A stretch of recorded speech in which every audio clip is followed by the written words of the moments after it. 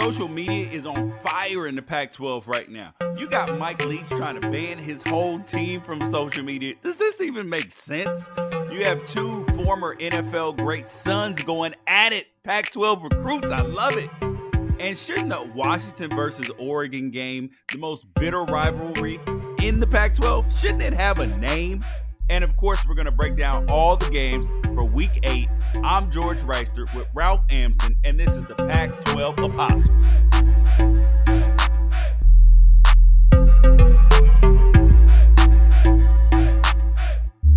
Ralph, social media is on fire this week in the Pac-12. I love it. You got recruits going at it. But first, let's start with your boy, Mike Leach. I feel like you, some kind of way, voodooed or drummed this up because you were just talking about how Mike Leach is just tweeting away about everything except for football, tweeting about California's homeless problem, the beaches, all of this, and now he wants to ban his team from social media. His fat, dumb, what all did he call them? Fat, dumb, lazy, entitled team. Oh man, I can't. I got a laugh out of this, but then it makes you worry a little bit. So Mike Leach is 0-3 in the Pac-12. This is a dude who does not like to lose. He doesn't really have to worry about it very often. Like he pointed out at Pac-12 Media Day, I think over the last 4 years, they have more wins. I think it might have been more wins in the Pac-12 than any other team. And as it stands right now, they are winless. He came out and he blamed his team's attitude level, and I'm sure there was some blame flowing toward the defensive coordinator as well. And then this week, the third shoe for people with 3 feet, the third shoe drops and says, he says that it's social media that we're out and that we're distracted by all those things that are out there. The truth is, nobody at Washington State, not a single player on that team, and I follow a lot of them, tweets near the amount of volume as Mike Leach, and he can ban them from tweeting, but he can't ban them from being on social media and reading their press clippings and everything like that. But the one who and exactly. Sending DMs, sending direct messages, all of that. I cover high school football down here in Arizona, and there's a couple of coaches who have this policy. And while I don't agree with it, the coaches actually allow the kids to retweet. So you're not allowed to tweet, but you can retweet. So some of them, yeah. What? So you can't. It's almost like the same as the coach's recruiting policy. Like you can like and retweet, but you can't reply to recruits.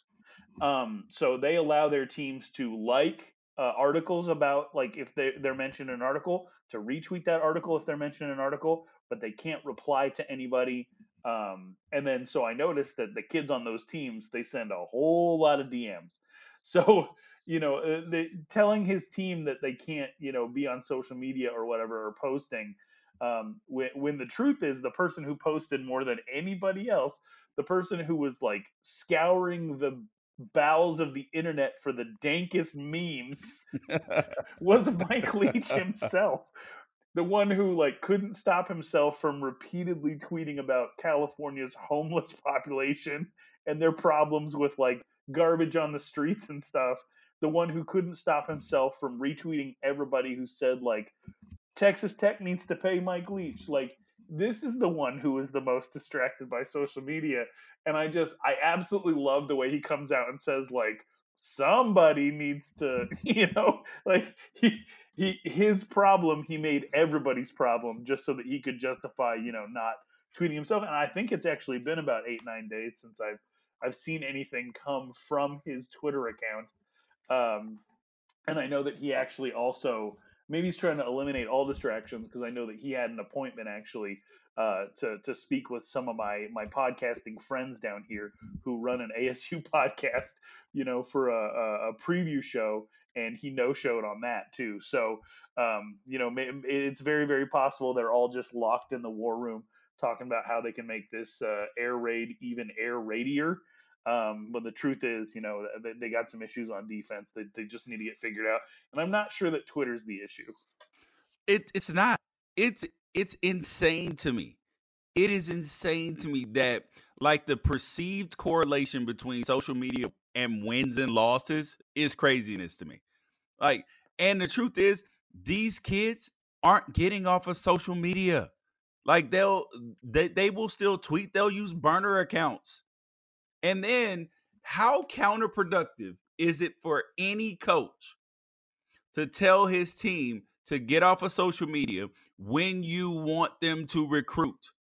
When you want them to be talking to recruits, DMing them, you want them to be retweeting their offers and all of that. What kind of sense does that make? I mean, it's like cutting off your. I mean, it's like cutting off your finger and then trying to eat. It's crazy. Like social media is almost the lifeblood of recruiting right now. We just had Woody Womack on the last podcast. Download it. He talks a lot about recruiting. Very good. About old coaches not being able to recruit because they don't have the young man's tactics of social media. And like how, I don't know, it just feels like cutting off your nose to spite your face to me. Yeah, I mean, it's a really weird way to go about it. And then you got people tweeting about him and he can't reply. Like G. Scott, who's a coach out in Washington, and his son is one of the top ranked receivers in the whole country. He's committed to University of Washington. He tweeted, "I'm looking forward to seeing what Mike Leach has to say about his players now after losing 3 in a row." I was at the ASU Washington State game, and I had tweeted like, "Hey, quote this tweet with what Mike Leach is going to call his players, after the game." And so he's taken a little bit of a beating, and he's sort of on his self-imposed thing of where he can't reply to any of this stuff. And that he's a guy. He's got that like Trumpian philosophy of like hit back against everybody. I know he had that. He's got the online feud with Dan Wolken and I think maybe a few other reporters. But yeah, I just I don't know. He's the one at Pac-12 Media Day who said, nobody's talking about us.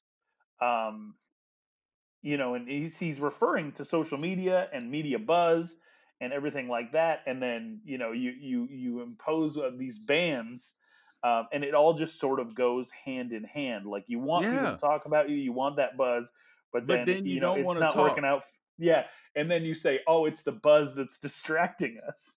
Yeah. He's out there, man. I don't know. I don't think that banning anybody from anything or grounding, the kids does anything to really prepare them for real life. But I think I don't know. I think it's just like it's an all hands on deck type thing to try to improve, and they very well might. This might work for him, George. Like he is Ralph, a very good coach, and it's possible that he's projecting. Like it's very possible that he's the one that's distracted. He has proven time and time again that he's a very good football coach. So maybe he's just projecting onto his players what his current struggle is. Okay. So, yeah, maybe there's some truth to that. But in reality, though, it is craziness to think that social media is going to do more harm than it is good when you're a college coach, and you have to recruit. That's first thing. And the second thing about it is like this is the kind of thing that Mike Leach does. He was blaming his players. He wants to put the blame on everybody except for Mike Leach. And truth be told, we both believe he's a really good coach. But there's a reason why such a really good coach, a guy who got offered the Alabama job at one point in time, is coaching in Washington State. I mean, and Washington State's footprint in the social media game, whether it's Twitter, Facebook, Reddit groups, subreddits, Facebook groups, Washington State is not represented really. Like if you try to find a Washington State Cougars Facebook group, you're gonna have like next to nothing. Try to find a Washington one. You got like 6 of them. Try to find an Oregon. There's like 10 of them.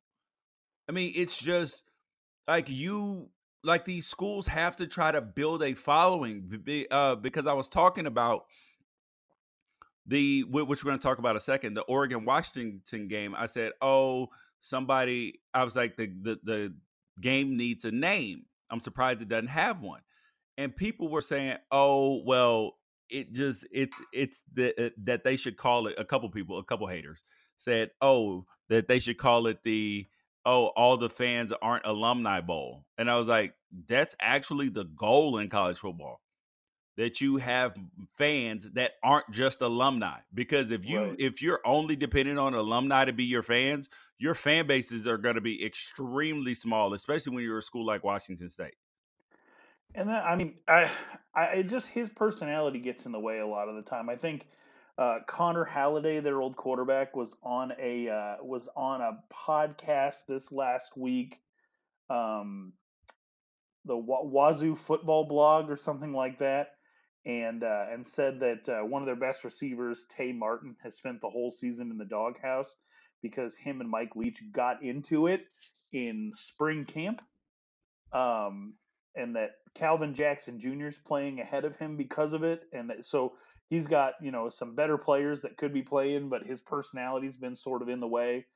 I don't know. I'm getting to the point where I know a lot of my media colleagues are just absolutely obsessed with Mike Leach because he makes their job more interesting.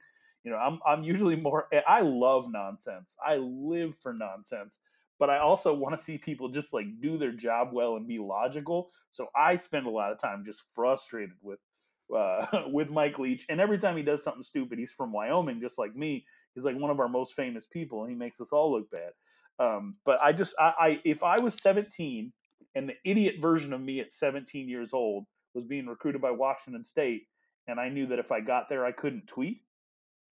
Oh, I'm not going there. Yeah. I'm not going there. It's not happening. Like any time that you start trying to restrict people's freedoms, it doesn't go well. It does not. Like, you have to teach young men to be responsible. You have to teach them, and just keep taking stuff away from them that they enjoy, that they're going to use with their friends. I mean, how is he supposed to stop them from Snapchat? Okay. So here is what I found out. And I found it out, I guess, pretty quickly because my son was on Instagram. He's 13 years old. And I didn't see anything on his story for a while. And he's a young kid. He would normally post like happy birthday to people and all of this stuff on his story. He doesn't post a whole lot to his page, but to his story occasionally. I didn't see anything to his story for like a couple weeks. And so I decided, I was like, hold up, let me check this boy's phone. So I check his phone. I looked, he has basically the entire family blocked from seeing his story. And I'm like, hold on, Padre. Hold on, Padre. We need to see, so we had to sit down and have a talk. I was like, why would you do this? And I said, look, if you're going to use social media, like whatever you put, like, here's a lesson for you. Whatever you put out there, your mom, dad, everybody, they need to be able to see. Because if they can't see it, that means that you're kind of hiding something. And if that means that if you have to hide something from us, that means that it's not good enough to be on social media, and it probably makes you look bad. And he was like, well, yeah. And I was like, remember, all this stuff follows you everywhere. So we've talked about that extensively. So, so all they're going to do is cause people to hide from them because they can block people from the athletic department. They can block everybody from seeing it except the people that they want to see it. So this is a horrible idea by Mike Leach. I think it's going to bite him in the ass in recruiting. He's alienating his own team. And this is the kind of thing that is the beginning of the end. And I've had coaches, well, in the NFL, I played for a guy, Jack Del Rio, who would switch up a lot. Like, everything would be, if you're winning, we're getting ping pong tables in the locker room. They're installing new stuff in the lockers. Then we have a losing season or not quite winning as much. He starts snatching stuff out of the lockers during the season. You're like, what are you doing? Like, if these things are okay in winning, they have to be okay in losing as well. We just have to get focused on the details, and maybe you need to do a better job. Yeah, and I mean, what's funny is people don't change, right? So you can take social media away from them, but he set the tone for what his press conferences are going to look like, and already this week he's talked about how he wants to see more gorillas and sharks as mascots in college football. He's already talked about how to survive uh, time around your in-laws. So like, it's already like they might not be on Twitter, but nothing else has really changed out there. Like the media still shows up, wanting to derail him in any possible way, so that they can get some other type of content to tweet out. He's gonna be himself. The idea that if you just can't push send, which is a Herm Edwards saying, right? Don't push send. The idea that if you just don't push send, that you're going to be more in tune with the playbook is an interesting one. And I talk about what I would do if I was 17, and I found out if I went to a college football program, I couldn't tweet. I mean, I'm 35, and I still sometimes watch a movie on Netflix instead of going to the theater because I'll be able to tweet through it. So you never really know what motivates people in recruiting, but I think maybe this is just a triage situation, and they're throwing whatever they can at the wall to see if it'll work. And the worst thing that could happen is for them to be able to justify a bad idea by if they beat Colorado, and they'll be like, "See, not tweeting helped us win." And that's not. Yeah, okay. Uh, Or maybe because Colorado's defense is horrible, and you have an offense that puts up 500 yards a game. Maybe that might be it. So here's the I mean, Dennis Dodd quote right here, just for so we know Mike Leach is still being Mike Leach. Mike Leach on mascots. There should be more gorillas and sharks. Who wants to screw with a gorilla or a shark? You could have killer whales too, or you could go Sasquatch maybe. bruh, stop it. The act grows old at some point in time, and there's a reason why he gets interviewed for the Tennessee job, interviewed for other jobs, and he doesn't get them. I mean, it is like it's probably part of the stuff where his old quarterback said he's not playing the guy who's better because they got into it. Not, I mean, because players and coaches want to see the best players on the field, and if you're not doing that, then you actually create a situation where players don't feel like they can win and all of that. And you should have the best players on the field. When the best players are not on the field, it creates tension and turmoil in the locker room. Yeah, But speaking of, here's one more. Here's a good tweet from Mike Duger, the writer for the Athletic for the Seattle Seahawks. He says they should have had the social media ban in place when Mike Leach decided to tweet a fake Obama speech. yeah, exactly. Like, come on, bro. Like, he's the person who doesn't fact check before he tweets. Right. And then you are a public figure. You can't tweet fake news. Like, you can't tweet something and be like, oh yeah. I didn't yeah, that turned out not to be true. I thought it was true. I saw it on the internet. I read it on Wikipedia, so it must be true. But speaking of good players fighting, so yesterday I was on Twitter and I saw and popped up on my feed. I saw stuff about Chad Johnson Jr. I know he's a recruit. I know he just committed to ASU, but people were like, "Oh my God, Chad Johnson Jr. is so savage!" Like something. And I'm like, okay. So I went to his page, and the tweet that stuck out to me was he said something like, when I come to town or something that I got other people running for the hills. And I didn't know who he was talking about, but I clearly thought it was about another recruit or somebody on his team. I wasn't sure if it was like people he was playing against in high school or something. But then I see the kid Brandon Rice on there too. And I'm like, okay. And then I saw that he committed to Colorado, but I didn't put all of 2 and 2 together with all this. And then Ralph was here to inform me this morning. Ralph, tell the people who these two people are.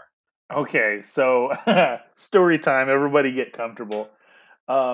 Brendan Rice is about a 6'3", 215-pound, 4-star receiver out here at Hamilton High School in Chandler, Arizona. He is the biological son of the greatest receiver of all time, which it's hard to get out of my mouth because I'm a Larry Fitzgerald fan, but the greatest receiver of all time, Jerry Rice, who they, until very recently, did not have a relationship. My job in the media down here for a long time has been yelling at other media folks who are obsessed with saying son of Jerry Rice, when the truth is the two of them don't really have any relationship at all. Chad Johnson Jr. is the biological son of Chad Ocho Cinco Johnson, who grew up in California, has a relationship with his father, but not necessarily didn't grow up in his house. They are both 2020 wide receivers. Chad Johnson Jr. committed to Arizona State about a year ago. It's been about 50 weeks. So he's been committed to Arizona State for a very long time. Chad Johnson Jr. is one of the most visible recruits in the 2020 class because, and he would not fit on a Mike Leach team, he is always tweeting, nonstop, tweet. He's tagging recruits every single day, saying forks up, come to ASU. He jumps in the mix of whatever social media like fights are going on with like emojis or eyeballs or whatever. He is all over the place. He's got a little bit of that Chad Johnson in him to where like he loves the drama, right? Chad Johnson Jr., very good football player. Like and sky's the limit for him. He's got a long way to go before he maxes out his potential. He could end up being a pretty good receiver. Brendan Rice, it looks nothing like his dad physically. He is a monster. Like he when he gets into a college weight training program, is going to be a absolute physical specimen. And he runs a 10.500.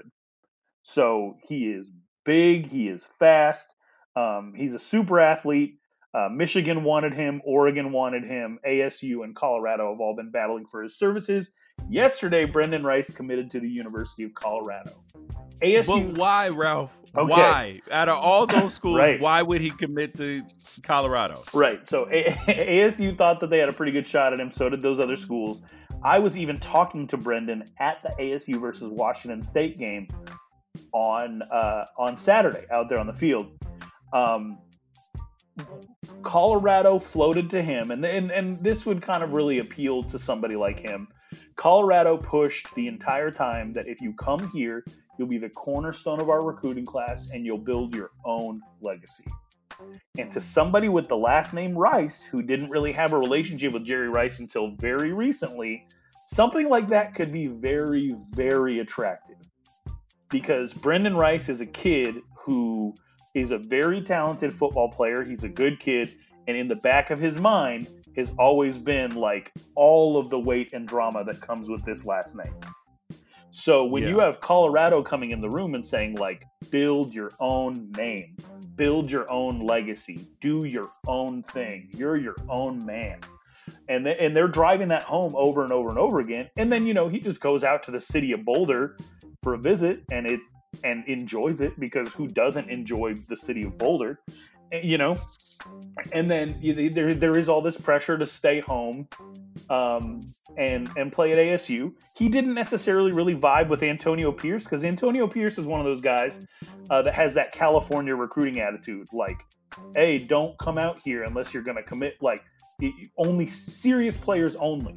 Like, I don't want anybody who wavers, nobody who's soft. That's the type of thing that a California kid would be like, oh, I'm going to go play for this dude. He's just like me. Like, he talks, Brendan Rice is a suburban Arizona kid. That necessarily, I don't think that was up his alley. So he loved the idea of playing for ASU, but it didn't, it didn't really fit with what he wants to do right now. So he committed to Colorado, which I think a lot of people will find really interesting. And immediately, Chad Johnson Jr., who has already had a couple of very strange online interactions with Brendan Rice, where Brendan Rice pointed out to him, like, at least you knew your dad, like super uncomfortable stuff, right? Oh, wow. Yeah. And so, like, he just say, like, Chad Johnson Jr. one time was like, we could be big brother, little brother as part of this recruiting class. And Brendan Rice took offense to it. And he said, hey, man, we are not the same. Like, dude, so like, this is some serious chip on your shoulder. I'm eventually going to need to go to therapy, man, for this, like, thing. Like this. Right. Imagine the weight of your last name. Like, I have my dad's name. You have your dad's name, right? Yep. Yeah, like, and you're the third, I'm the fourth. Like, you carry that weight with you of, like, who these people are. Well, imagine they're the greatest ever, and they're public figures. You know, I'm watching Succession right now, and look at all the problems that those kids have on that HBO show. And their dad is there, so imagine if your dad basically, because you said he hadn't had a relationship with his dad, right. So, like, imagine... You're seeing him on TV every day, and everybody wants to talk to him. Everybody wants to talk to you about him. And you're like, I don't even know this dude like that, man. Yeah. And so, and Chad Johnson Jr. is maybe in kind of a similar situation. They have more of a relationship, but Chad Johnson Jr. is more comfortable leaning into it, right? Brendan Rice, not so much. Like, he just very recently spent time with Jerry Jr. for the first time out on his visit to Michigan. He just very recently, Jerry was in town to watch Larry Fitzgerald break one of his records or get closer to one of his records or something like that. Oh, and so he's got time to go watch Larry Fitzgerald and honor Larry Fitzgerald, but then... Yeah, he used that to also swing by his son's game. So, like, he was already in town to do this other thing, so then he swung in. But, Brendan has a good family down here and everything like that, so he's fine, he's all good. But it's just like, just imagine the weight. And so, but that's lame, I've always been to me, Ralph. Like, that's so lame to me that like you weren't. Yep. That all of a sudden, that now that your son's a 4-star recruit and other people realize that this is your kid, now all of a sudden you look stupid. You're embarrassed. So now you're like, oh yeah, I'm embracing him. Now if I were Brendan, I'd be like, yeah, nah, bro. It would take a lot of damn effort on your part, a lot of damn effort, and I don't know if I could ever trust a relationship. I will say this: I've been very protective of Brendan in his time down here, and will continue to be, because as somebody who didn't really have a really good relationship with my dad and always wanted a good one and fought for it, and now my dad is my best friend in the world. Like, everybody wants their situation to everyone wants to come out whole. And I'm sure he has the same mindset. Like, the ideal thing for him would be for everything to be good, but he doesn't have control over any of that situation. So anyway, there's just all this weight on him, his last name. He has a chance to go build a new thing in Colorado. I think that appeals to him.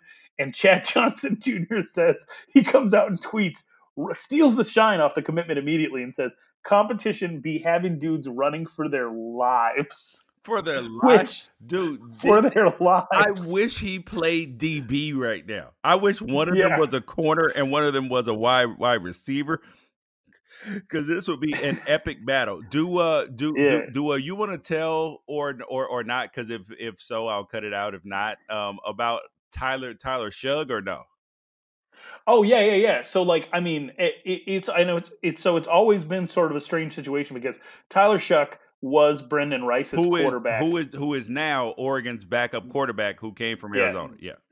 Yeah, and Tyler Shugg was originally, I think, committed to North Carolina. ASU was super late on offering him, but I think Tyler has family in Eugene going back to where, like, he had a relative help build the stadium or something. So he goes to Oregon. Tyler Shugg goes to Oregon, and he's actively recruiting Brendan Rice, the whole time. They're still really good friends. I thought that Oregon had a pretty good shot at Brendan the whole time, but Tyler was part of the whole Elite 11 thing, and Elite 11 special guest that they brought out to catch passes from these quarterbacks was Jerry Rice. So Brendan and Jerry didn't really have a relationship, but Brendan's high school quarterback was out in Washington throwing passes to his dad, and that, I mean, that they just made for a kind of a really awkward all-around situation. But since that point, since Brendan Rice's high school quarterback was out there throwing passes to Jerry Jerry has been a little more present and they've spoke, and Jerry will actually tweet about Brendan every once in a while. And I tell you what, Arizona is filled with athletes like this because this is off season training place. This is spring training. There are a lot of kids of athletes in Arizona who aren't necessarily part of their core family group. Yeah. There are quite a few. ASU's got a couple of them on their roster as well. In like Tyler Johnson, whose dad, Bill Johnson, played for the Bills. We got Gary Sheffield Jr. down here. It's a very common issue in Arizona because people come here for. Yeah. Oh, unfortunately, dude, this is dudes who don't take care of their kids, because we have a blended family situation, and on one, and to not get too off the beaten Pac-12 path, but okay, so having a difficult situation with a baby mama, child's mother, or whatever term you prefer, it's a difficult task, because I was always a guy who wanted even a better relationship, more and more and more, right? Tried to make it work with their mom, all of this, and it didn't. And there were times, and mind you, my kids are with me half the time at least, right? At least. So I am always there were a couple times when they were younger that I thought about quitting. That I thought about, look, this is so difficult. It's like I'm always having to take you to court. Like, this is just so difficult. I understand that that's not the same situation for some of these other guys because they just didn't even try. But now my relationship with them, I mean, because if your kids are with you more than half the time, then it's totally different. And we have a great relationship, all of this. So it's on one hand, I get where sometimes people can quit because they feel weak in this situation, but also they feel weak and powerless and don't know how to do it. But also on the other hand, I'm like, this is your kid. Like, you have to fight for this. Like, this should be important to you, and you have time to be like. And my nephew is in the same situation. Like, this kid is a great athlete. He is an actor. Like, he was on Agents of S.H.I.E.L.D. for a long time. He's been on commercial. Like, if you've watched television, you see my nephew. And his dad lives within 10 miles of him probably, and has seen him all of 3 times since his 4th birthday probably, and hasn't in a few years. And it's just lame. Like, I just don't get it. Like, and the kid's such a wonderful kid. And it makes me so angry because I actually, my best friend who passed away, he was having, he had a kid, and they were kind of going through some stuff, and then he kind of stopped fighting in this situation and didn't see him for a couple months. And I was cool with his ex, and he stopped, and so it actually, but our relationship changed when they broke up. But at the same time, it made me angry, and me and my best friend stopped talking for a little bit because I was like, listen, I don't respect that. Like, I don't hang out with people that do this. So so if you want help fixing it, I will help you because I've been through this. But if that's not what you're gonna do, then we're cool, but we not cool like that. We're not gonna be hanging out and all that. Yeah.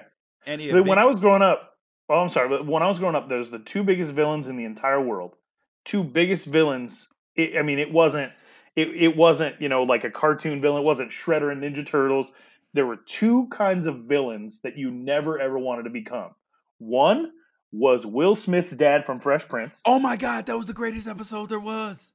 Yeah, you didn't want to be that dude. Why don't he want me? Yep. You never wanted to grow up to cause your son to have that kind of reaction.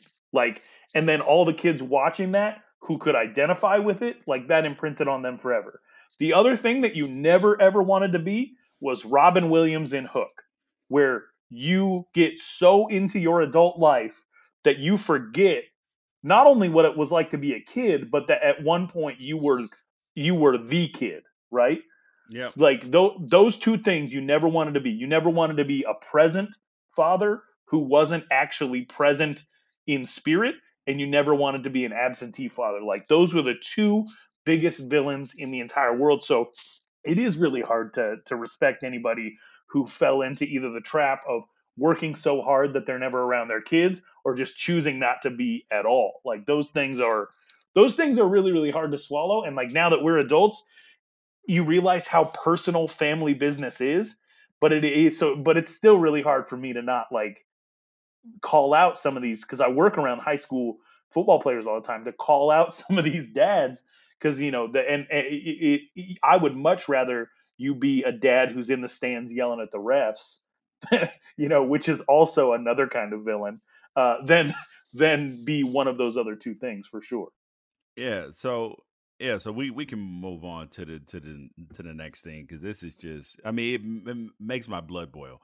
But speaking of my blood boiling, though, it is Husky week. It is Oregon versus Washington, and most people don't know because outside of the Pac-12, people have no idea how much bad blood flows in this rivalry. Like it is one of the least civil in all of college football. You People think that so many times people ask me, "Oh, do you hate Oregon State?" I'm like, "Nah, I don't hate Oregon State." Like, how can you hate somebody that's like kind of non-threatening to you? I mean, and like for the most part, they're cool people. You're around them. You're in the state. Like, it's not that big of a deal. But on Do you the feel like that's more insulting though? Like that feels more insulting. Okay, so Oregon State fans hate Oregon more than Oregon hates Oregon State, if that makes sense. Yeah, I feel like somebody just comes out with their chest puffed out, and you're just like, oh, that's cute. Like that, that feels more insulting to me than actually engaging in the rivalry. Oh well, I guess that is the case because I did say that they were non-threatening. So, but the Washington Oregon rivalry, like it is the least civil. And I tweeted out, I said, was it Kenny Wheaton's interception in '94 that started the hatred or something else? And then also the fact that the game should have a name. And I found out all sorts of history that I did not know. That um, so that so at first Oregon was not a very good football team. It was not a good sports team, all of this stuff. But then in the like 90 starting in 94, everything changed. So Washington used to destroy Oregon.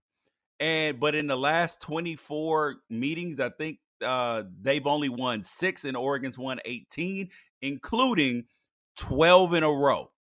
12 in a row. So Oregon's rolling. Washington even had a defeated season in there where they didn't win one game. So you're sitting there like, so that the rivalry grew like massively. And so I thought that that's when it started. But apparently, no, that it started in 1948, that the schools began playing in 1900. But when 1948, when Oregon and Cal both went undefeated in the Pacific Coast Conference, and then Washington voted to send Cal to the bowl game instead of Oregon. So that was the first straw.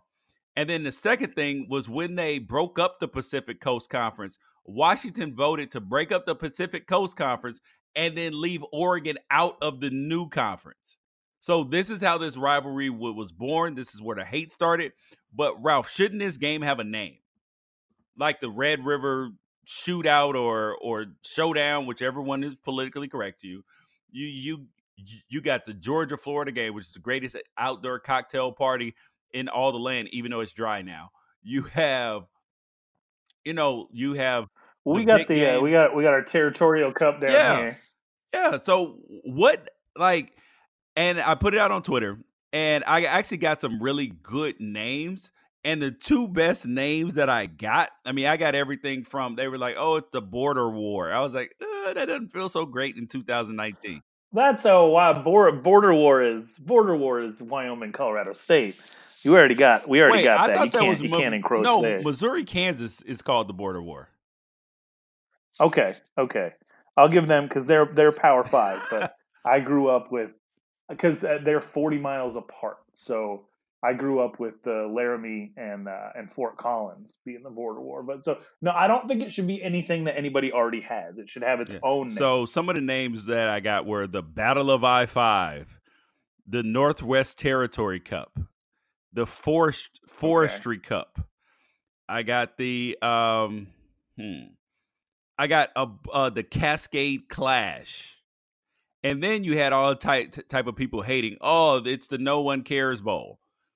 But out of all like the 50 or so names I got, the two best ones I got were the Cannabis Cup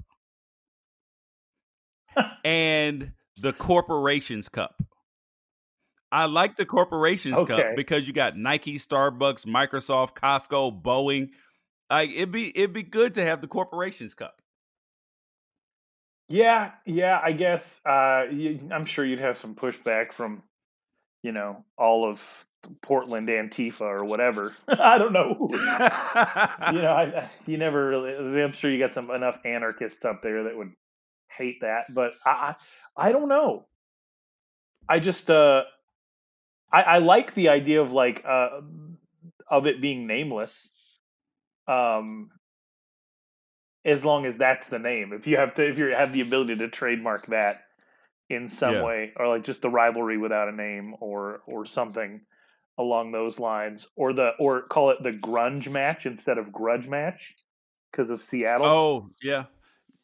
Yeah, but the problem is that this rivalry is so nasty that the people couldn't even agree on a name now. They would be mad if they thought it came from the other school and then not acknowledge it. I just read a story though, Ralph, as we're doing this podcast. It's a tragic story and it's a crazy story, but I like this. I want Pac-12 fans to be more like this, okay? Alabama fan called in a bomb threat. He got arrested for calling in a bomb threat to LSU. Oh my God. And mind you, Alabama Auburn fans, one of them killed a tree. Yes. No. Yeah, the Alabama fan killed the big, huge, oldest tree I think in the state because it was on Alabama's campus. And I liked it. Like, this is what Pac-12 fans need. This sort of crazy fanaticism, right? Yeah, I mean, there are certain things that I think that would be a pretty good try. I mean, I think it'd be funny for, USC, UCLA, just because there's always tickets available. I think it'd be really funny for the opposing team to just pack the stadium out or whatever. But there are certain things, ASU U of A is very, very nasty and like super aggressive, and that makes me wonder if I would love to put those two next to each other. And I think that one is probably more relevant because either Washington or Oregon is usually, in competition for a conference championship. And so I think the relevance is there. But just as far as like overall dickishness, I feel like ASU versus U of A would give it a run for its money because it's not, it's just like gone in 60 seconds speed of like going from, hey, good morning to go F yourself. Like, and so I don't know. I would be really, really interested to hear from the listeners of this podcast what they think the nastiest rivalry in the Pac-12 is, and if we have done a good enough job of sort of forcing the whole Utah-Colorado thing to happen. Because I know that Colorado doesn't necessarily have like an in-conference rival, so we've always just like said, hey, we'll make it Utah. I'd love to hear from them because I know Utah fans and ASU fans are very, especially on game week, they're so nasty to each other. I woke up yesterday morning and I just tweeted a bunch of photos of like Eno Benjamin on his visit to Utah And like anytime anyone mentioned that like Utah's getting Jaden Daniels, he's definitely going to commit. I retweeted every single one of those tweets just to see people fight in my mentions. And but that feels very reserved to the 1 week that they play. I think it really does probably come down to Oregon, Washington, which has the relevance because of one is always good, or ASU, U of A, where people are fist fighting in the streets and whatnot. So I don't Dude, know. I wish that we had more rivalries in the Pac-12. yeah. Like I don't know about calling in bomb threats or whatever, but I definitely wish that there were that Cal Stanford.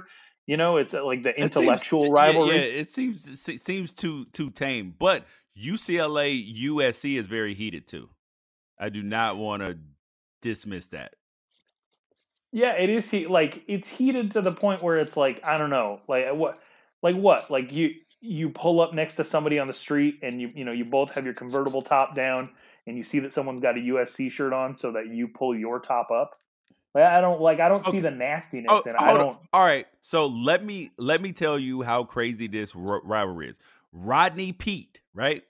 Rodney Peete, Yes, who played at USC. He's married to Holly Robinson Peete. he's an Arizona boy too, Alhambra High School. Yeah. So he was going to. So they had their second or third baby being due.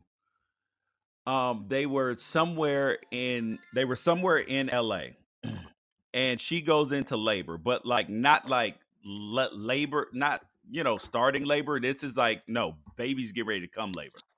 And so they took her to UCLA hospital, which is a really good hospital. All this. Rodney goes, how long do we have before the baby comes?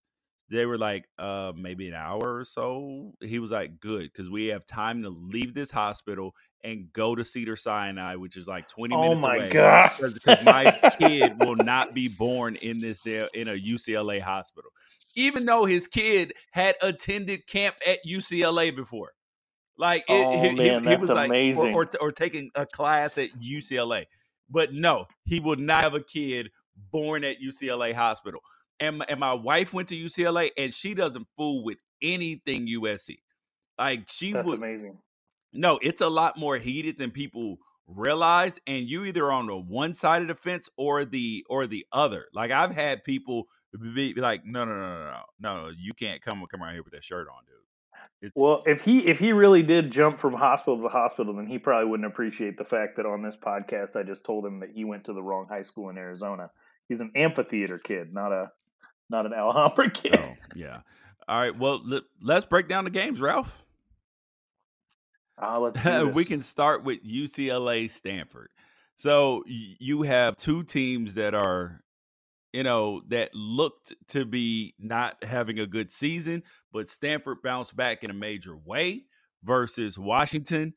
And you got UCLA, whose offense is significantly better. Over the last 3 games, they're averaging, I think, over like 513 yards a game versus 260 in the first 3 games. I mean, Stanford's got to choose who they're going to have at quarterback, KJ Costello, or whether they're going to stick with the kid, Davis Mills, who clearly seems to be outplaying him.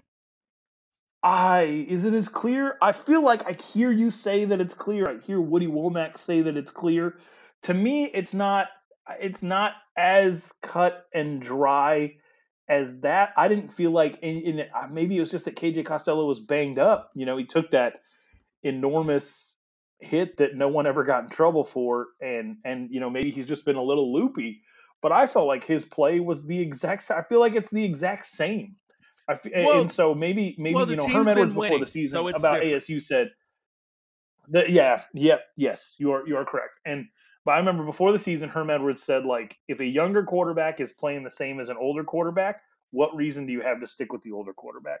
So I get that.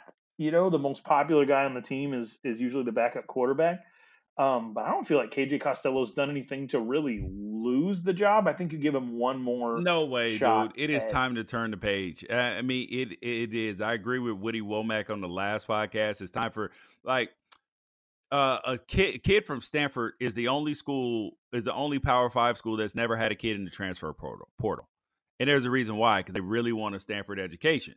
But if you're KJ Costello, maybe you go to Northwestern, maybe you go to Duke. I mean, get a good education somewhere else, because this is just not. I mean, like Cameron Scarlett, who couldn't run the football while KJ Costello was in, all of a sudden now he's having 100-yard games. I mean, I don't think it's all tied to Davis Mills, but I think that you have to give that some sort of, like that's possible that adds to it. I mean, it's also possible at this point in time that Jack West is the quarterback against UCLA. If Jack West is the quarterback against UCLA, do you think that the Bruins have a chance to win? I think the Bruins have a chance to win with Davis Mills at quarterback. Oh, what? What? Yes. This is the same thing that UCLA did at the end of last year. They came out terrible. They started out 0-5. This year, their offense is actually better. It's their defense that has people turning down tackles and all of that. UCLA had a bye week, so Dorian Thompson-Robinson should be back. And this team has to be getting better. I just my mind will just not allow me to, I see the evidence. So I've given up on the fact that even though they're mathematically still alive for the Pac-12 South, that they're not going to win. But Stanford has not been playing great football, and even though they had a bye week, they're prideful. David Shaw does a great job with his team in terms of preparation and fixing things, apparently, because things were going off the rails this season. I think that Stanford's favored by 7 points, but I'm looking at this game like this game could really go either way. I don't know about that. You're saying it like I'm a crazy person. I mean, you're saying it's just like last year, but they have yet to show that they're progressing yet. And so, I mean, it could be like last year if they do something, but they haven't yet. Henry Haddis is out for the season for Stanford, and that is one of my favorite offensive linemen in the entire Pac-12. So that's rough for them. But I feel like even with a young offensive line, even with Jack West at quarterback, they're just going to run straight at UCLA's defense, and UCLA's not going to be able to do anything about it. Now, when you add that part into it, because UCLA's defense is Swiss cheese, dude. Like they are terrible. I mean, I don't think that people really understand how bad this defense is. They're giving up 40 points a game. They can't stop the run. They can't stop the pass. And most importantly, you have so many of their players who in their secondary who seemingly turn down tackles. I hear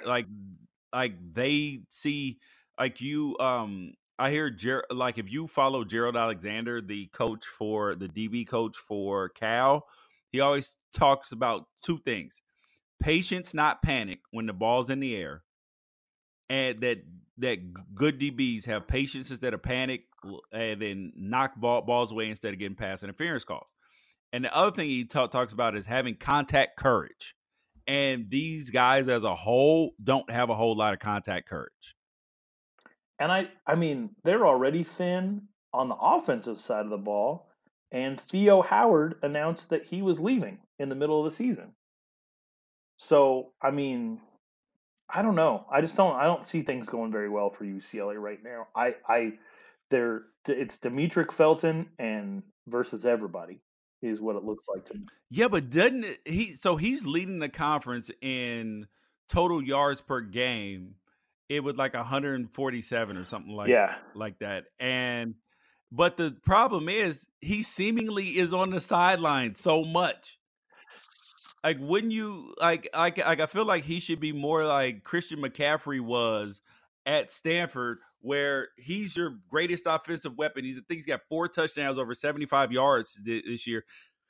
Like, he should be getting 20, 25 touches a game, minimum. Yeah, I mean, I don't know if I think that I don't know if it translates. I think that if you produce because you're like a special package player because you're the secret weapon, then if you get put into the role of the every down player, then does that take away what you were doing when you were brought in these different packages? Maybe now would be the time to test it out to see, but I don't think that it always translates to like, hey, we find places to get him in and to exploit mismatches. Therefore, he should be out for every single play. I think that USC has shown for a really long time that you get these really, really talented players, and it's okay to only play them, 20 to 25 snaps, because when you're inserting them is when the time that they're going to shine most. And so, I don't know. I mean, well, at this point, why not? Why not? Yeah, I get it, and man, like so who are you picking in this game, Ralph? Stanford. I even with if it's Jack West, um, it's got to be Stanford, right? I mean, you can't. Yeah, why? What reason would I have to pick UCLA? What? They haven't shown me anything. So I'm telling you now. So what is our record over the last 3 weeks in picking games? You are 6-8, and I'm 13-1. Okay, so first thing is you're kind of weird to me sometimes, Ralph, because you're kind of savage on Twitter, especially because you are here for the fight. Yes. And it's funny because you teach Sunday school. You're such a nice guy. You respect people's feelings, thoughts, and all of that stuff. But then on the other hand, is like I love the duality where you're kind of savage, but then you're 13-1. I'm 6-8, and you don't want to spike the football. It's weird to me because I would be spiking the football on your head. This is what happens when you win, though, and then I turn into Marty Schottenheimer, and I'm just trying to hold on to the lead. Yeah, because it could go left at any moment. Because I started out hot, boy. I started out hot, and then I had a week where I went completely over. But this week, because I must catch up, I'm picking UCLA. Okay. And I mean, it could happen. It could happen. There's if Stanford doesn't get up in the first quarter, and they're not up at halftime, can they even play catch up? We don't know. Yep. Okay, Oregon State, Cal. So I thought that Oregon State was going to be able, foolishly, I thought Oregon State was going to be able to, kind of hang with Utah a little bit in terms, only because they were playing at home. They had just had a really good victory against UCLA. Confidence was up there, and me and you had raved about how their offense was. Hodgins, Lutton, and the two running backs, they have been able to put up 28 points on every single team. And then they play against Utah and just get destroyed. I mean, just absolutely just taken behind the woodshed.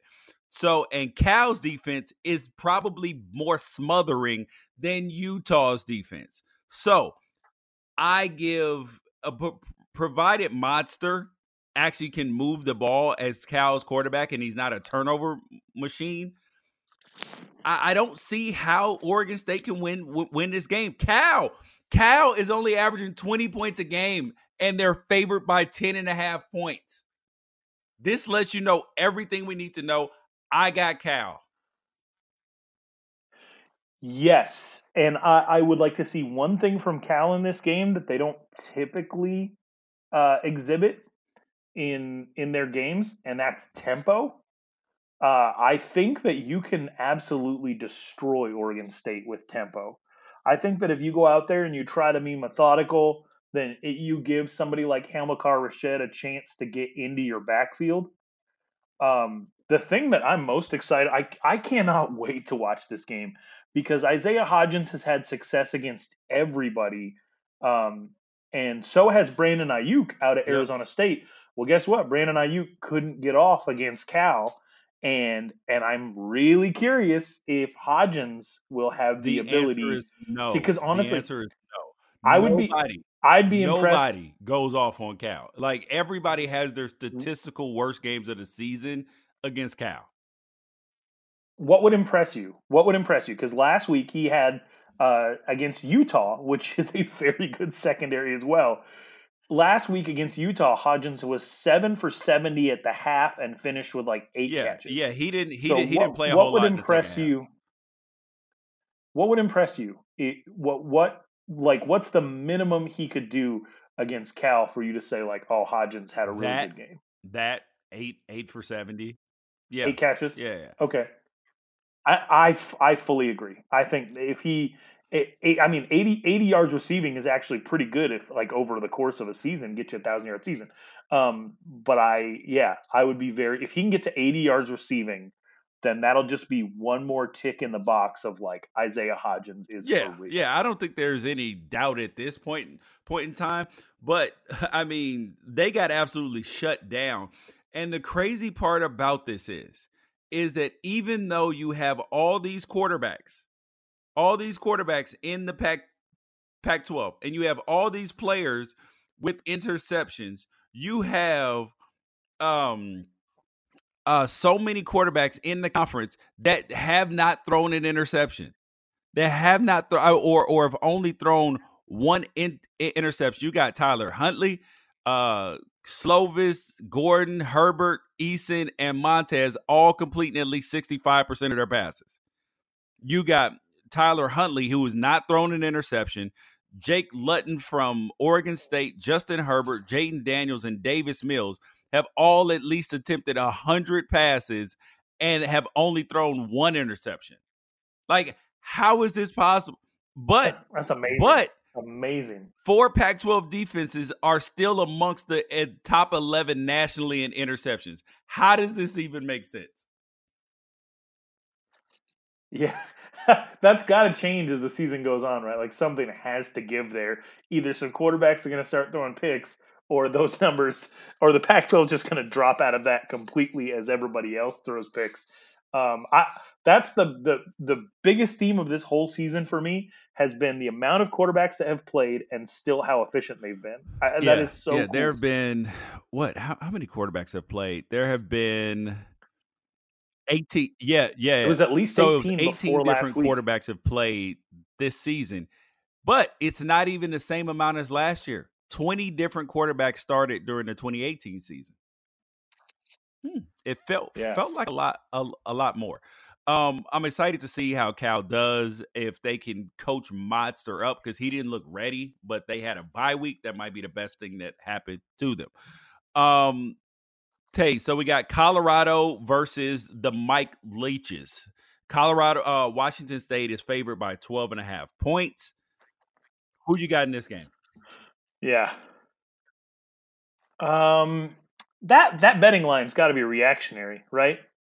Like it's got to be based off of what happened with Oregon. It really feels like that line is looking at a 42-point loss and saying it doesn't make a whole lot of sense to me, because I think these two teams match up really well. I think it'll be a shootout. I think that it will be close. Washington State has done absolutely nothing to show you that they can play defense at all. Colorado's sort of in the same boat. They both played Arizona State, and to similar results on the scoreboard at the end of the game. You know, obviously one was a loss, one was a win. But I think that this game will be close. So I think that line is ridiculous. And I think the wheels are falling off for Washington State right now. I'm probably going to regret this. Oh, you are definitely gonna regret this. Like I don't like where Washington State is headed. They're headed in the wrong direction with their coach, all of this stuff. Leach is tripping. But their offense is still putting up a whopping 43 points a game, and they're throwing for 538 yards a game.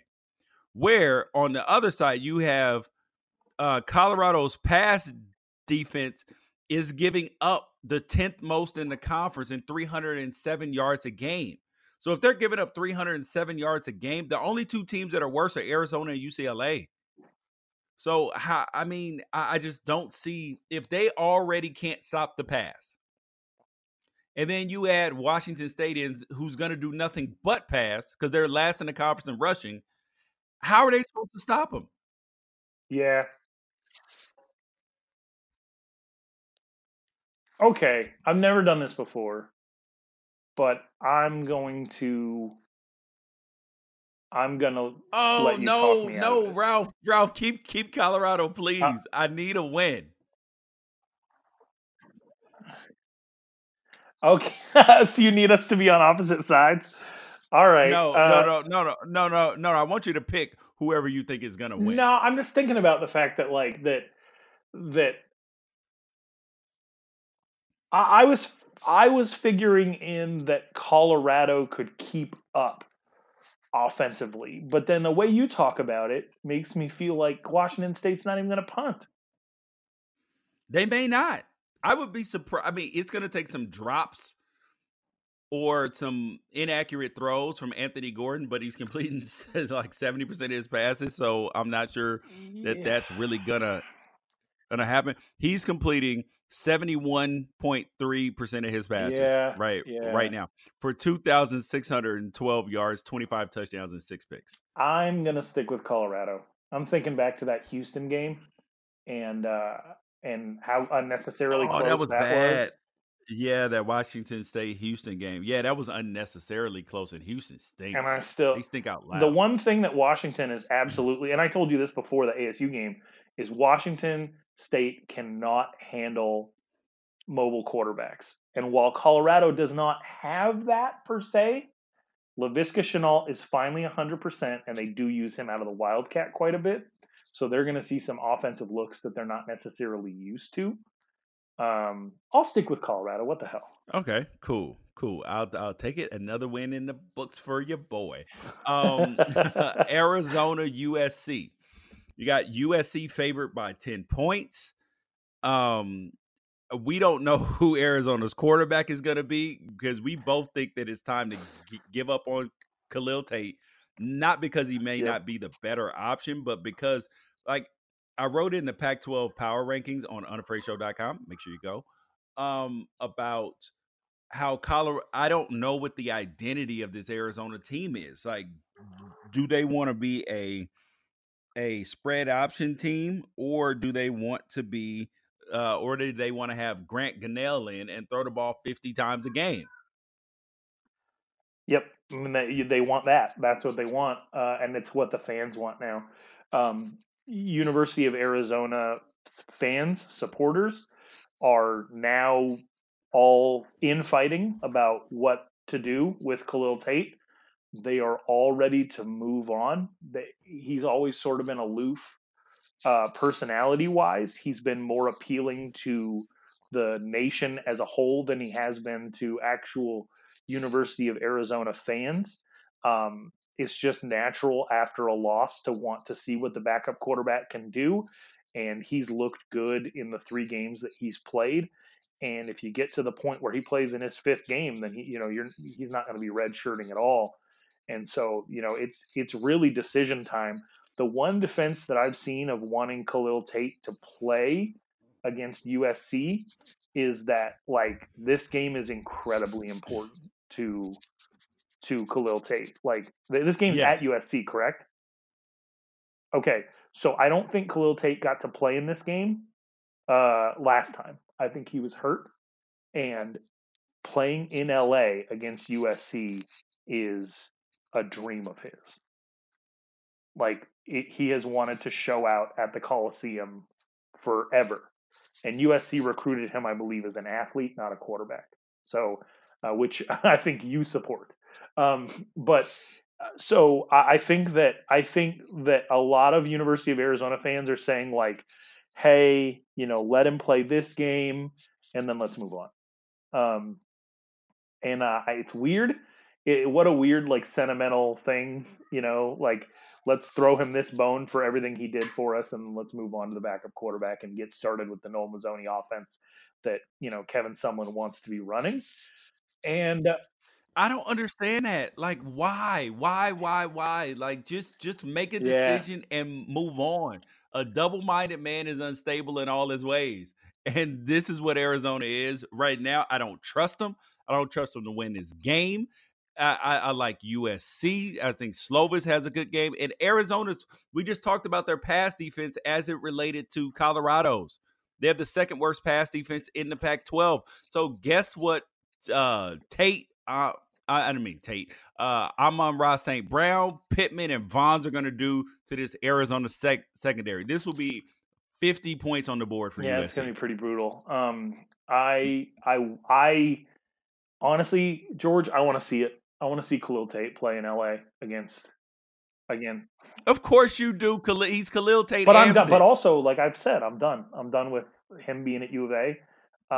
And so maybe this gives them the final thing, because if he doesn't play well, it's got to be over, right? I guess I don't know what they're doing. So it's time. You and I agree. It's time to move on and to run the offense that they're the coaching staff. Like, as much as it hurts to do that, and maybe Khalil Tate will do what their other two quarterbacks have done and move to a different position. They've got Jamari Joyner at receiver. They got Drew Dixon at receiver. Both of those guys were. He's not changing positions. He's a guy that believes he's a quarterback. Despite so, what's he gonna do? Pout? What's he gonna do? Sit out the entire season because he can't transfer now? He can't redshirt. What's he gonna do? So, if he wants to get on the field, I have no idea.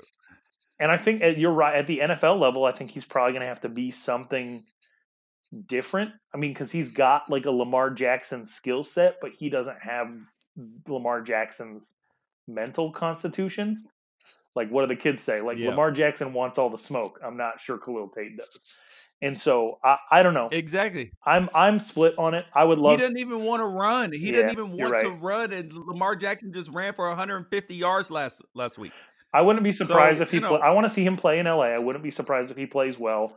If he plays well, it will probably screw up U of A even more, because then they have another week of delaying the inevitable. Then again, what if U of A wins?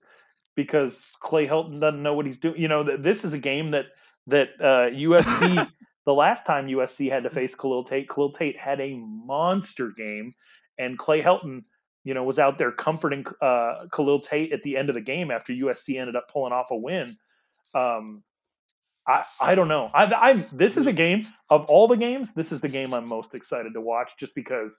What? Are you kidding? You have Oregon, Washington, and Arizona State, Utah, which we're going to talk about, but you're excited about the U of A USC game? Yeah, because all of the ingredients are there for all the stuff that we've been talking about to come to fruition.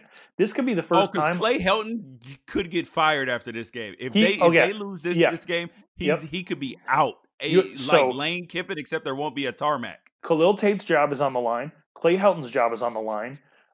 We could see USC's receivers actually do what they're capable of in this game. I've got goosebumps just talking about it right now. Like, what if they have three different receivers over 150 yards? Like, that's and then the possibility, the outside possibility exists that Khalil Tate has one more bullet left in the chamber. And as crazy as it would be for that program to have to deal with not moving on to Grant Gunnell, when they probably should be, it would be pretty cool to see Khalil Tate go out there, throw for 300, run for 200, and just put together one last final, go take a bow. It's not happening, brother. It's not happening. The next game up, the most controversial game of the weekend, Arizona State and Utah. Not anything controversial about the game itself. It's the fact that this game is on the damn Pac-12 network. It's a 17th ranked team versus a 13th ranked team. This is craziness. And I get that the Pac-12 wanted to, that if you have choice of games, that this was the optimal game to choose, because ESPN took the Washington-Oregon game because they're name brand teams.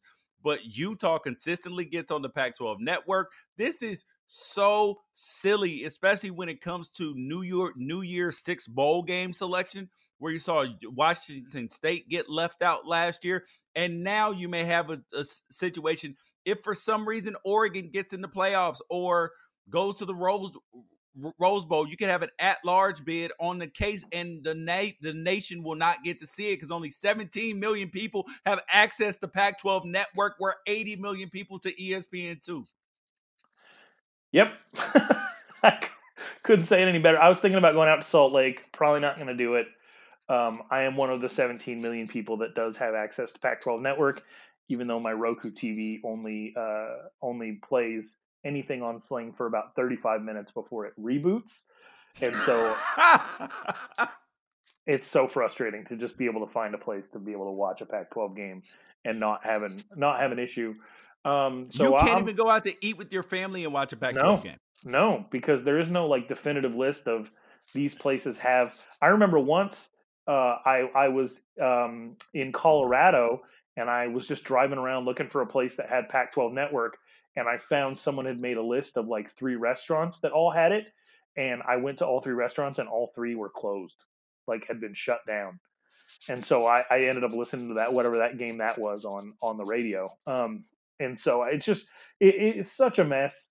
This would have been much better to have a national audience. You know, I'm sure that even though people are saying that College Game Day wouldn't have taken something like this into account, I'm sure that they looked at this and said, like, nobody's going to be able to watch this game anyway. Why go out to Salt Lake City? I think that Game Day would have probably chosen Washington, Oregon prior. I mean, I think that was the third choice. I think that, it's very frustrating. Not a lot of people are going to get to see the game. So make sure you listen to the Pac-12 Apostles podcast. We'll have quite the recap for you on our Monday show for everybody who was not able to watch.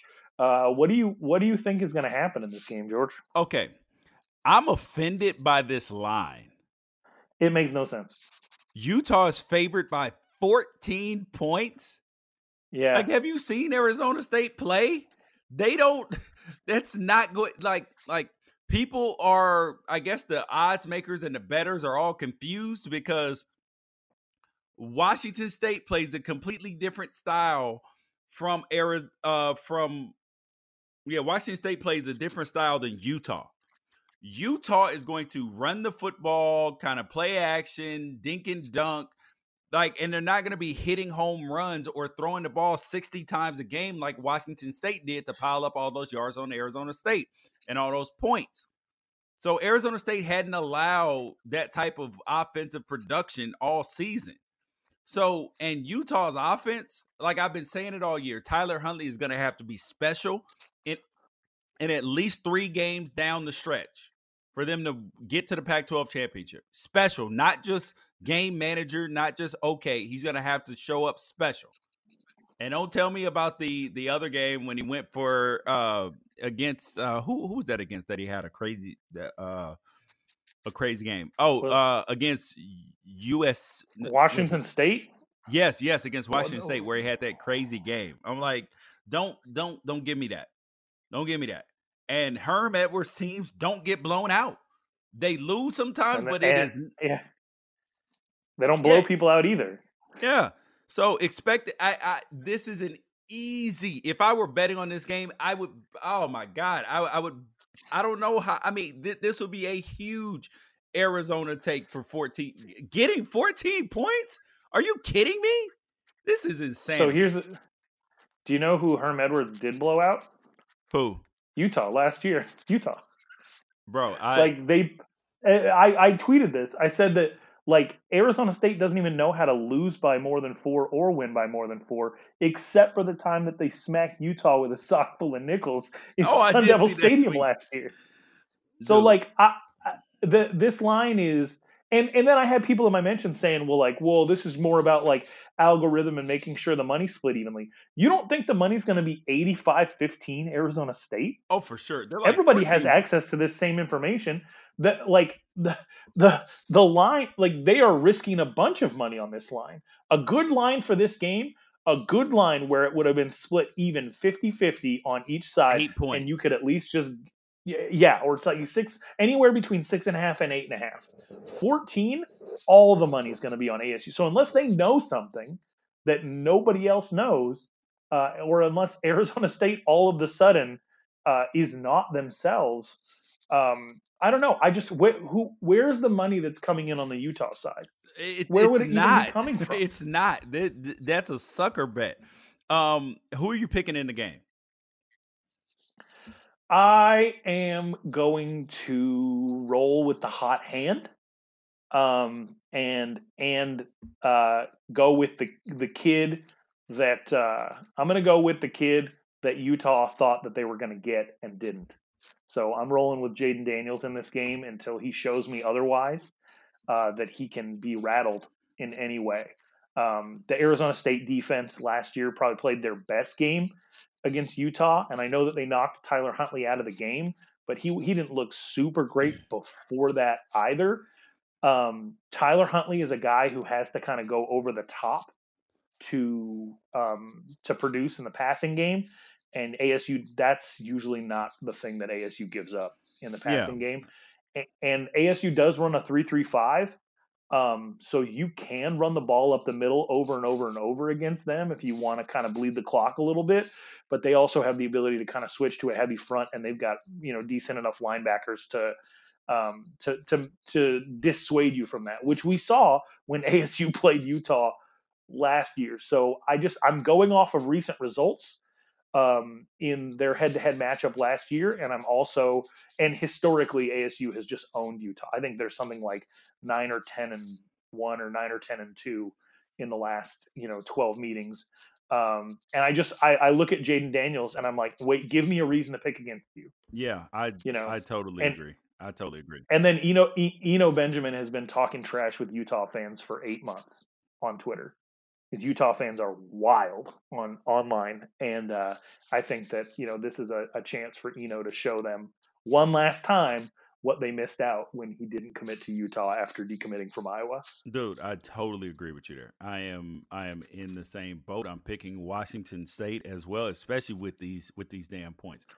Arizona oh, State. Yeah. Oh, geez. I'm not picking. Well, yeah. Well, I picked Washington State too, but I'm picking Arizona State. Rice Eccles is a big time home field advantage, but not no damn 14 points. I'll tell you that much. Last game, Oregon Washington in Seattle. I'm looking at the AccuWeather. It looks like it could be a little bit of rain, which may affect the game, which I think would actually help Oregon out a little bit. What's the deal with the Pro Football Focus thing that came out that has Jacob Eason rated higher than Justin Herbert? It's also got Jalen Hurts rated higher than him as well. Dude, the Pro Football Focus thing is based upon their college offenses and on-target throw. Like, there's a lot of stuff that factors into it that doesn't necessarily give you a ranking of who is the best in terms of NFL potential. So, yeah. So you have to take some of those things with a grain of salt, dude. Like, because we've all watched Jacob Eason not play well against Cal, not play well against USC, and not play well against Stanford. Like, we watched it, so we don't have to act like it's something else. Oregon's favored by 3 points. If they were playing in Eugene, this would probably be a 10-point line. Who you got, Ralph? I like Washington. Oh, you're an idiot. You're an idiot. Of course I'm kidding. Oh. There's no way in hell. No way, man. No way. Like, what all Oregon has done is dominate on the defensive side of the ball, and there's no way. I you know how I feel about Jacob Eason and this Washington team. They looked so disorganized in the first half against Arizona, and they were able to get it back together. But you got to put a complete game together if you want to beat Oregon. And I know that in some rivalries you can throw stuff out the window, but not this year. I don't think so. Yeah, because Jacob Eason has struggled against good defenses, and Oregon's the best defense in the Pac-12 this year. They're giving up 8 points a game. They haven't given up over 300 yards of offense in 5 games. I'm looking for this. I want a Thomas Graham game. I want like a this is what they show when he gets drafted the highlights of this game or what he showed. So I want to see Thomas Graham, because I've actually seen Jacob Eason and Thomas Graham on the same, out at like 7-on-7 stuff in California when Eason would travel down. I want to see Thomas Graham go and get his. I'm a big fan of him. That's the guy that I'm pinpointing to make a play on the defensive side of the football. Offensively, I think your boys might struggle a little, but I don't think in the end it's going to matter all that much. Yeah, I don't see them putting up 50 points or something, but unless they get a few turnovers, which could happen. But aside from that, I see this as like a 28-18 game, maybe 23-13, somewhere in there. Yeah, that's kind of where I see this game. I mean, last year it came down to a missed field goal, and then overtime. Oregon won on C.J. Verdell run in. Oregon's running the ball better now. I think this team is just on a mission, and I just don't see them losing this game. And then obviously you have this is a big recruiting game. Yeah, because you're going to have so many Washington recruits there, guys who are on the fence from going to Oregon, Washington, because they're both recruiting very heavily. They're both in the top, I think, 14 in recruiting classes this year. And it is just going to be a emotional bloodbath, but I don't think the score is close. Like, I don't think that the game is as closely contested as the as everything kind of led as people want it to be. So what you're saying about a 10-point margin? Yeah. I'll say between 10 and 12. It makes sense to me. 10 and 12 point Oregon win, but it doesn't. But it feels more like Washington is, grasping at straws a little bit. I think that it's just a matter of one team. One team is currently better than another team. Yeah. And that's, nonsense comes with rivalry sometimes, but I don't think that Washington, the one thing that they haven't shown me yet this year is the capability to innovate beyond their own limitations. That they should not have been down to Arizona at the half after Khalil Tate threw them a touchdown pass. Yeah, exactly. I 100% agree. Thank you guys for listening to the Pac-12 Apostles podcast. We appreciate your time, energy. Share the podcast. Tell a friend about the podcast. Peace out. We will catch you guys later.